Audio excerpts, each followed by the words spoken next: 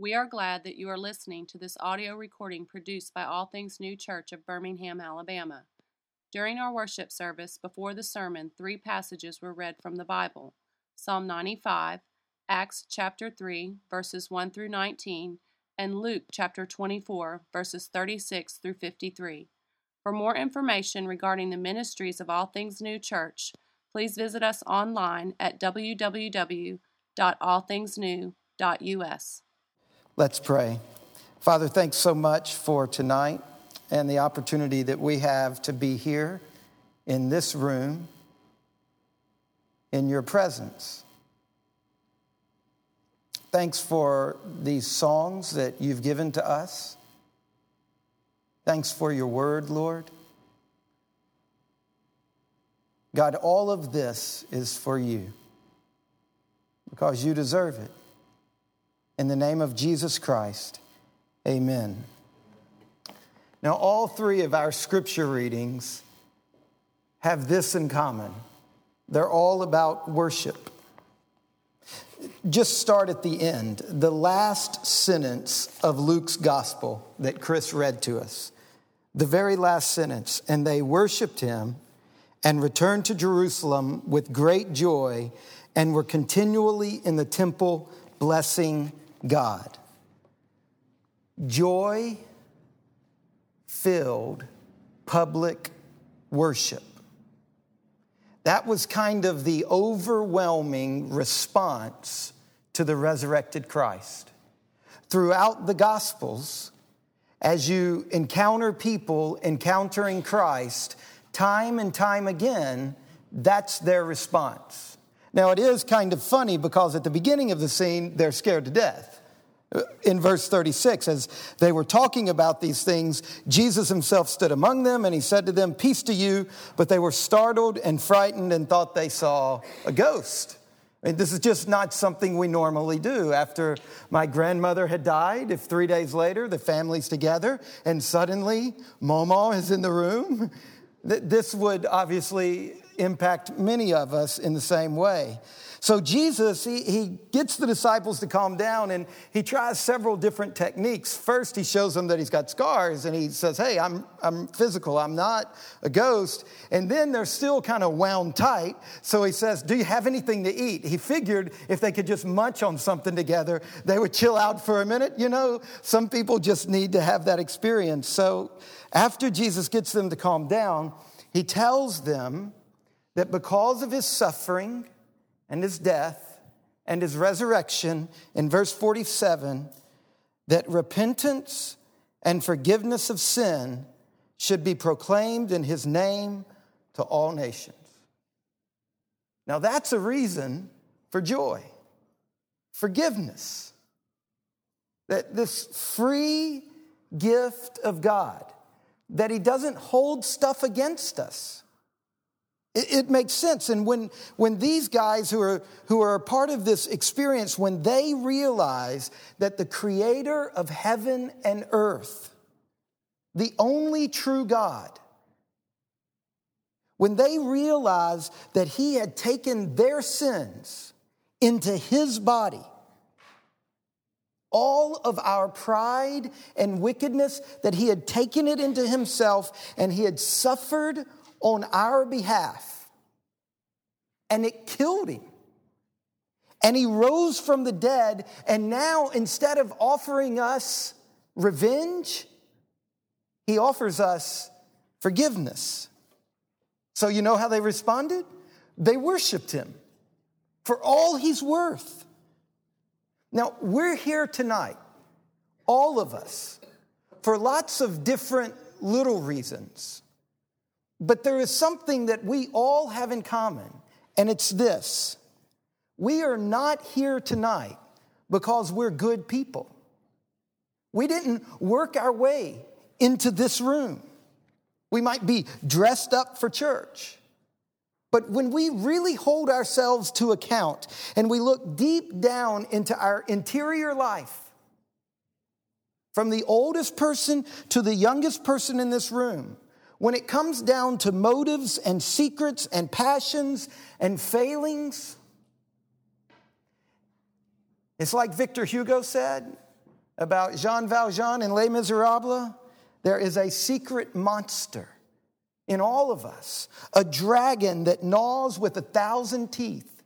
Deep on the inside, there's a hydra that crawls around at the bottom of our soul.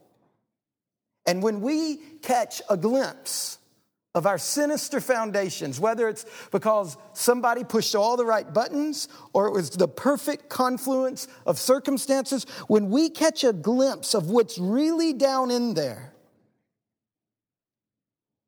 and we realize that we are far more wicked than we've ever imagined. But at the very same moment, here is Christ offering us forgiveness. This is the passage that Alan read, right? To the very people who had murdered the living God. The very people whose monster had climbed to the surface. Forgiveness is offered. Now, when we realize those two facts exist simultaneously, the bottomless depth of our sinfulness and the endless devotion of our Maker, when we put those two things together, that ought to produce worship. That ought to produce joy. And that's how Luke ends his story of the life of Jesus. Think about this. For about 20 years, he's been telling the story of Jesus' life before he writes it. And when he finally does get around to inscribing it, the last thing he says is that, you know, when all is said and done, what Christ has done to us, he's turned us into people who worship him with joy. And that is right at the heart of all things new. Tonight's a celebration. And no matter how giddy I am in the inside, because we've lived in Birmingham now for 7 months or so, and there's a whole group of people who've been invested, no matter how giddy we are about all of that, there is a fact that eclipses that. And it is this. This celebration that we're having tonight, it is not about our achievement. It is not about the start of a new church. Ultimately, the celebration of tonight is this. We have come together because God has become a human and died for our sins and rose from the dead. So we can all relax. There's nothing to prove. We can't do anything tonight that would make God love us anymore. There's nothing you can do tonight that when you leave here, God's going to say, oh, better. Way to go. You get promoted to corporal. Or why? Why can't we do anything? Because God already loves us infinitely. I mean, it's not that you can't make him love you anymore. It's that there is no more love he can give. So there's nothing to prove. We don't have anything to prove to each other. We don't have anything to prove to this community. And we don't have anything to improve to our God. Did you hear the little girl who read at the very beginning? No, that's Spencer, my daughter. She's the stuff, all right? Listen again to the very first part of what she read. Oh, come, let us sing to the Lord. Let us make a joyful noise to the rock of our salvation. Let us come into his presence with thanksgiving, and let us make a joyful noise to him with songs of praise. For the Lord is a great God and a great King above all gods. In his hand are the depths of the earth. The heights of the mountains are his also. The sea is his, for he made it, and his hands formed the dry land. And then the first song that we sang tonight, Robert led us, praise to the Lord, the Almighty, the King of creation. That's Spencer's psalm. That's Psalm 95. And it's a really important passage in Scripture. In fact, when you go back to Luke's gospel, and remember it says right at the very end, they worshiped him and they returned to Jerusalem with great joy, and they were continually in the temple blessing God. That word worship, it's loaded because these people that it's talking about, they're observant Jews. And worship means a very particular thing to them. It's not just that they had a hop, skip, and a jump on the way home and they said, thank you, Jesus, this is great. They did a very specific thing. They went to the temple and they blessed God. Now, for an observant Jew 2,000 years ago, there had been thousands of years of cultural heritage that had programmed them how to worship God. And the fountainhead of that was Psalm 95. It is perhaps the most programmatic psalm when it comes to how and why we worship God. Look at it with me real quick. If you have a Bible, look at Psalm 95. If not, I'll read it. In verse 1, notice how their body is involved. Oh, come, let us sing to the Lord. Let us make a joyful noise.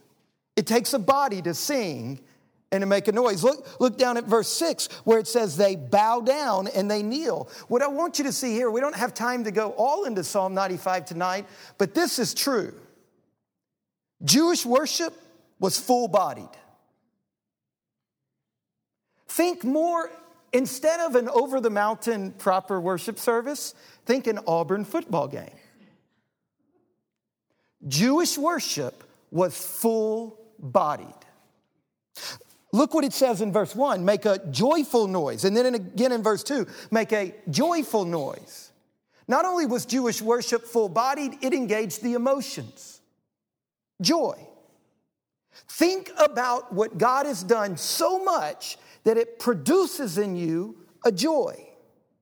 Look down at verse 6. It talks about bowing and kneeling. And in verse 7, it talks about submitting. What the psalmist is telling us here is that not only does worship involve your body and your emotions, but it also involves your will. You have to choose in your will to submit, to change your life, to yield to God, to say, God, I bend and bow before you and your plan. See, it's Jewish worship. It's about the body. It's about the emotions. It's about the will. And then when we look down at verse 7, the end of verse 7, today if you hear his voice, do not harden your hearts as at Meribah, as on the day at Massah in the wilderness. Part of what's going on here is that he's saying to them, when you hear the word of the Lord, you need to listen and to understand it, and you need to take in God's message and not miss what he's saying. He's saying your mind and your intellect and your ability to grasp and understand, that has to be a part of it. One of the things, Psalm 95 says a lot of things, but one of the things it teaches us is this, and the disciples knew this when they left Jesus' presence worshiping, and it's this: to worship is to ascribe ultimate worth and to engage your whole body while you're doing that. It's not a mindless ritual. You can attend a church service and sing the songs and kneel and pray and do all of the stuff and not worship. To worship is to ascribe ultimate worth to something. And while you're doing that, you have a full-bodied, a full being engagement. This was Jewish worship. In other words, if God is the God revealed in Jesus Christ, if that is true, these disciples, if that is true, if our Maker is our chief lover, now there's a reason for joy-filled worship. When we realize that our God, the one who makes us and knows our secret thoughts, when we realize that, and we realize that in the midst of that, he loves us infinitely more than anything we can ever imagine, then we see that the only appropriate response is celebration, a party, sheer, unadulterated worship, because our Maker is our healer. This is one of the true differences between innocuous civic religion and true Christianity. You see, when a society is historically Christian, then civic religion will have a form of Christianity. But the form fails to penetrate all the way down into the whole being. In other words, at best, when you have civic religion, our faith and our reason tell us that God is worthy of praise. And we have no problem saying that or singing that or admitting that. In fact, if we didn't in this culture, there's a certain amount of social pressure. But true Christianity goes way beyond admitting and recognizing that. See, true Christianity goes to tasting and seeing, to being gripped all the way down in the core of your being that our Maker is our healer. He's our lover. This is one of the great problems in our culture, is our nonchalant approach to the Lord of the cosmos. Now, certainly, if we understand that the suffering and the dying and the rising of Christ in Luke 24 is the same God spoken of in Psalm 95, if we realize that that's the same God, if that is true, then our worship should be full-bodied too. It should be an immersion in God's splendor. And worship should be this thing we do in which we get lost in wonder, love, and praise. But we live in a super hyped culture. And it's difficult for us to take the immensity of God seriously. We're so well traveled. Our food and our wine are so excellent. Our lives are so busy. They're so highly technicized. We're so scandalously superficial and extremely mobile that we have lost the ability to stand amazed because we've seen Steven Spielberg movies. And it takes something from us. And we're sophisticated. But worship, Christian worship, is a joyful celebration with your whole being, your mind, your emotions, your body, your will, all fully engaged in the beauty of the resurrected Christ. This is not cold, formal, emotionally locked up civic religion. Now, all of this talk about worship, let me just back up and draw one implication that is vital for all things new. When we gather on Sunday evenings to worship God, the reason for this service is very simple, because God deserves to be worshiped. Now, that's what we're doing in this room. We're not trying to do anything else tonight.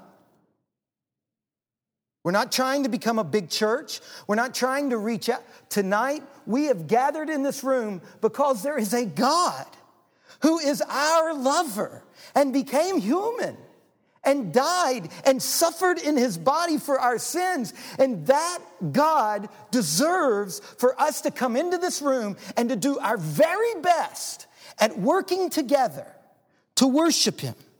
Everything is due to him. God is the object of what we're doing here. We are the actors in a drama. Robert is like the director, but there's only one in the audience, and it's God. And Robert is up here, and he's telling us, okay, you read this, and you say that, and we're all on the stage. If we could just switch this whole thing around. We're all on the stage, and God himself alone is in the audience. Not my kids, not my friends. God is in the audience of what we as a group are doing tonight. We're here to work. And part of what that means is that the purpose of a worship service for All Things New is not for our church to get more people. It's not so that we can be seen as successful in the world's eyes. The entire reason for worship is because Jesus Christ deserves it. He deserves for us to get together every single week without fail and stand before him and offer him our hearts. We're accepting the baton handed off from another time zone that ended their worship service at 6. And we're picking up that baton, and we got this hour in however many minutes. We signed up for it, and we're going to serve it. And when we're done, we're going to hand it off to Jakarta or wherever else they're picking up. And you know what? For 2,000 years, that baton hasn't been dropped. And tonight, we're picking up on that baton. We're joining in with the redeemed throughout time. And we are standing before God. Why? For only one reason. He deserves it. He deserves for us to stand and kneel and sit and pray prayers that were written for us hundreds of years ago because they're a lot better than anything you can make up on the spot. And he deserves for us to make up stuff on the spot because we got to try it. We got to ride a tricycle sometime. And he deserves for us to sing old geezer songs and new hip kind of fattish thin songs. He deserves for all of that kind of stuff. Why? Because he's Christ. And so if you invite your friend to worship on Sunday evenings at All Things New, and your friend says, why should I go to church with you on Sunday evenings? What's that all about? You can tell your friend, All Things New, Sunday nights, to worship your Maker. That's why. That's the whole purpose of this gig. Go back to this passage in Luke. Luke chapter 24. Look again at verse 46. And Jesus said to them, thus it's written, the Christ should suffer and on the third day rise from the dead, and repentance and forgiveness of sins should be proclaimed in his name to all nations, beginning from Jerusalem. You're a witness of these things. And behold, I'm sending the promise of my Father upon you. But stay in the city until you're clothed with power from on high. Now, God is the only object of this worship service tonight. So everything that we've put in this worship guide is designed to pull your imagination, your thoughts, your emotions, to pull them up to God. And when you go home tonight, if you're talking to your friend and your friend says, well, how was it? How was worship? And you're tempted to say, well, I like the music, or I didn't like the preach. Well, no, that wouldn't ever cross your mind. Just remember, you got it all wrong. You're not the object of this thing. Who gives a rip what you get out of this? This isn't for you. Unless you say it's for you to give your Creator. See, the real question is, how was worship tonight? I think God was pleased.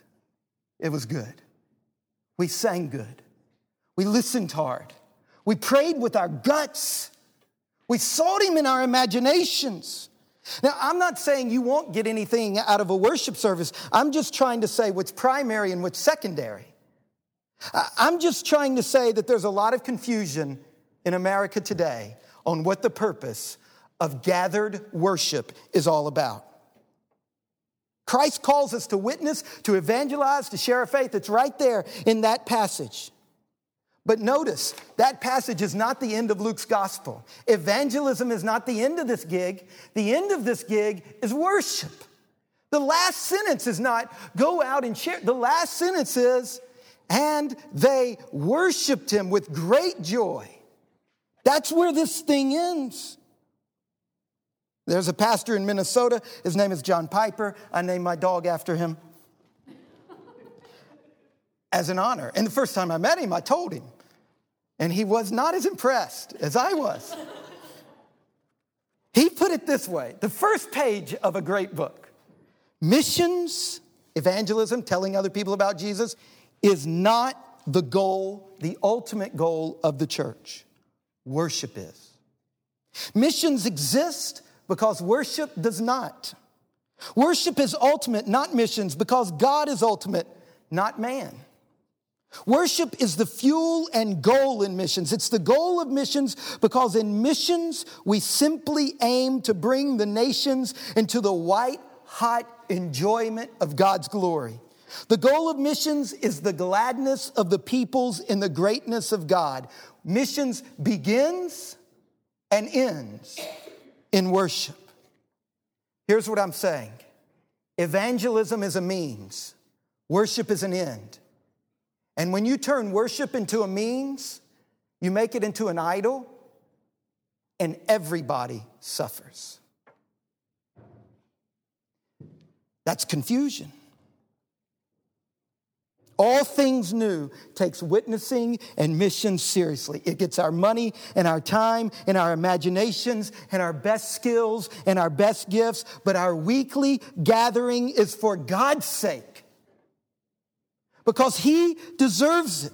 And if we get good at worshiping together, now we're just starting tonight. We kind of got on the little bus going to kindergarten. But if we can stick it out and get good at this thing, you know what? People will be attracted to it. If the focus of our worship service is God,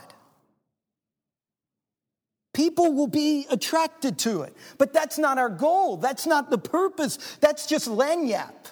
You know Louisiana speak? A little something extra. When worship is turned away from Jesus and becomes a performance or a means to the end of evangelism, it's idolatry. And it's wrong. And like I said, good worship is evangelistic, but it's not the primary goal. The Bible never tells us to gather together and to do this thing so that our friends can hear about Jesus. Now, this is exactly what happened in Alan's passage of Scripture. Do you remember the story? They're on their way to the temple. What were they going to the temple to do? It wasn't a bake sale. They didn't do that kind of stuff at the temple. Look what it says in verse 6. This guy comes up and he needs help. And Peter and John, they don't have any money to help him, but they had waited and they had been clothed with power. And so it says that they say to this crippled man, silver and gold, I don't have any of that. But in the name of Jesus Christ, rise up and walk. And they took him by the hand and raised him up. And immediately his feet and ankles were made strong. And look at this. And leaping up, he stood and began to walk and entered the temple with them, walking and leaping and praising God. You see, when Christ comes to us in our loss and in our fear, when Christ meets us right in the middle of circumstances that crush us beyond all reason, when Christ comes to us in the middle of a Grand Canyon of grief that is laid across our souls, and in those moments when we open our lives up to Christ, to the Creator, to the Maker of the world, we discover that He is more immediate. And in those moments, He is more present than any set of beliefs or any civic observance. And we discover in those moments that He is not only greater than we ever imagined, He is more gentle than we could have ever imagined. And in those moments, we realize He deserves every week for us to gather together with other people and to sing His praises. So if anyone asks you, how was worship? The question is not, how was worship to you? The question has got to be, how was worship to God tonight? How's All Things New doing? Are they doing something that honors God? So here we go. The resurrection of Jesus Christ results in the worship of Jesus the Christ.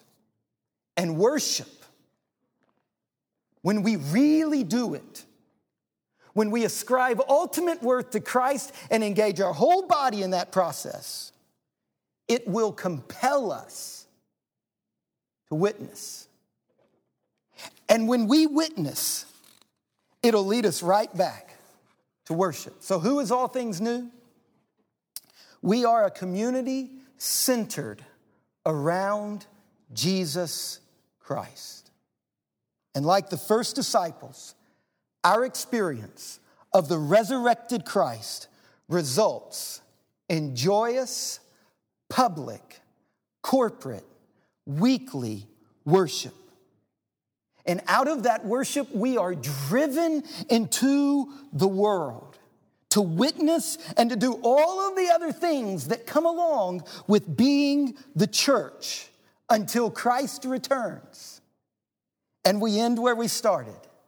And they worshiped him and returned to Jerusalem with great joy and were continually in the temple blessing God.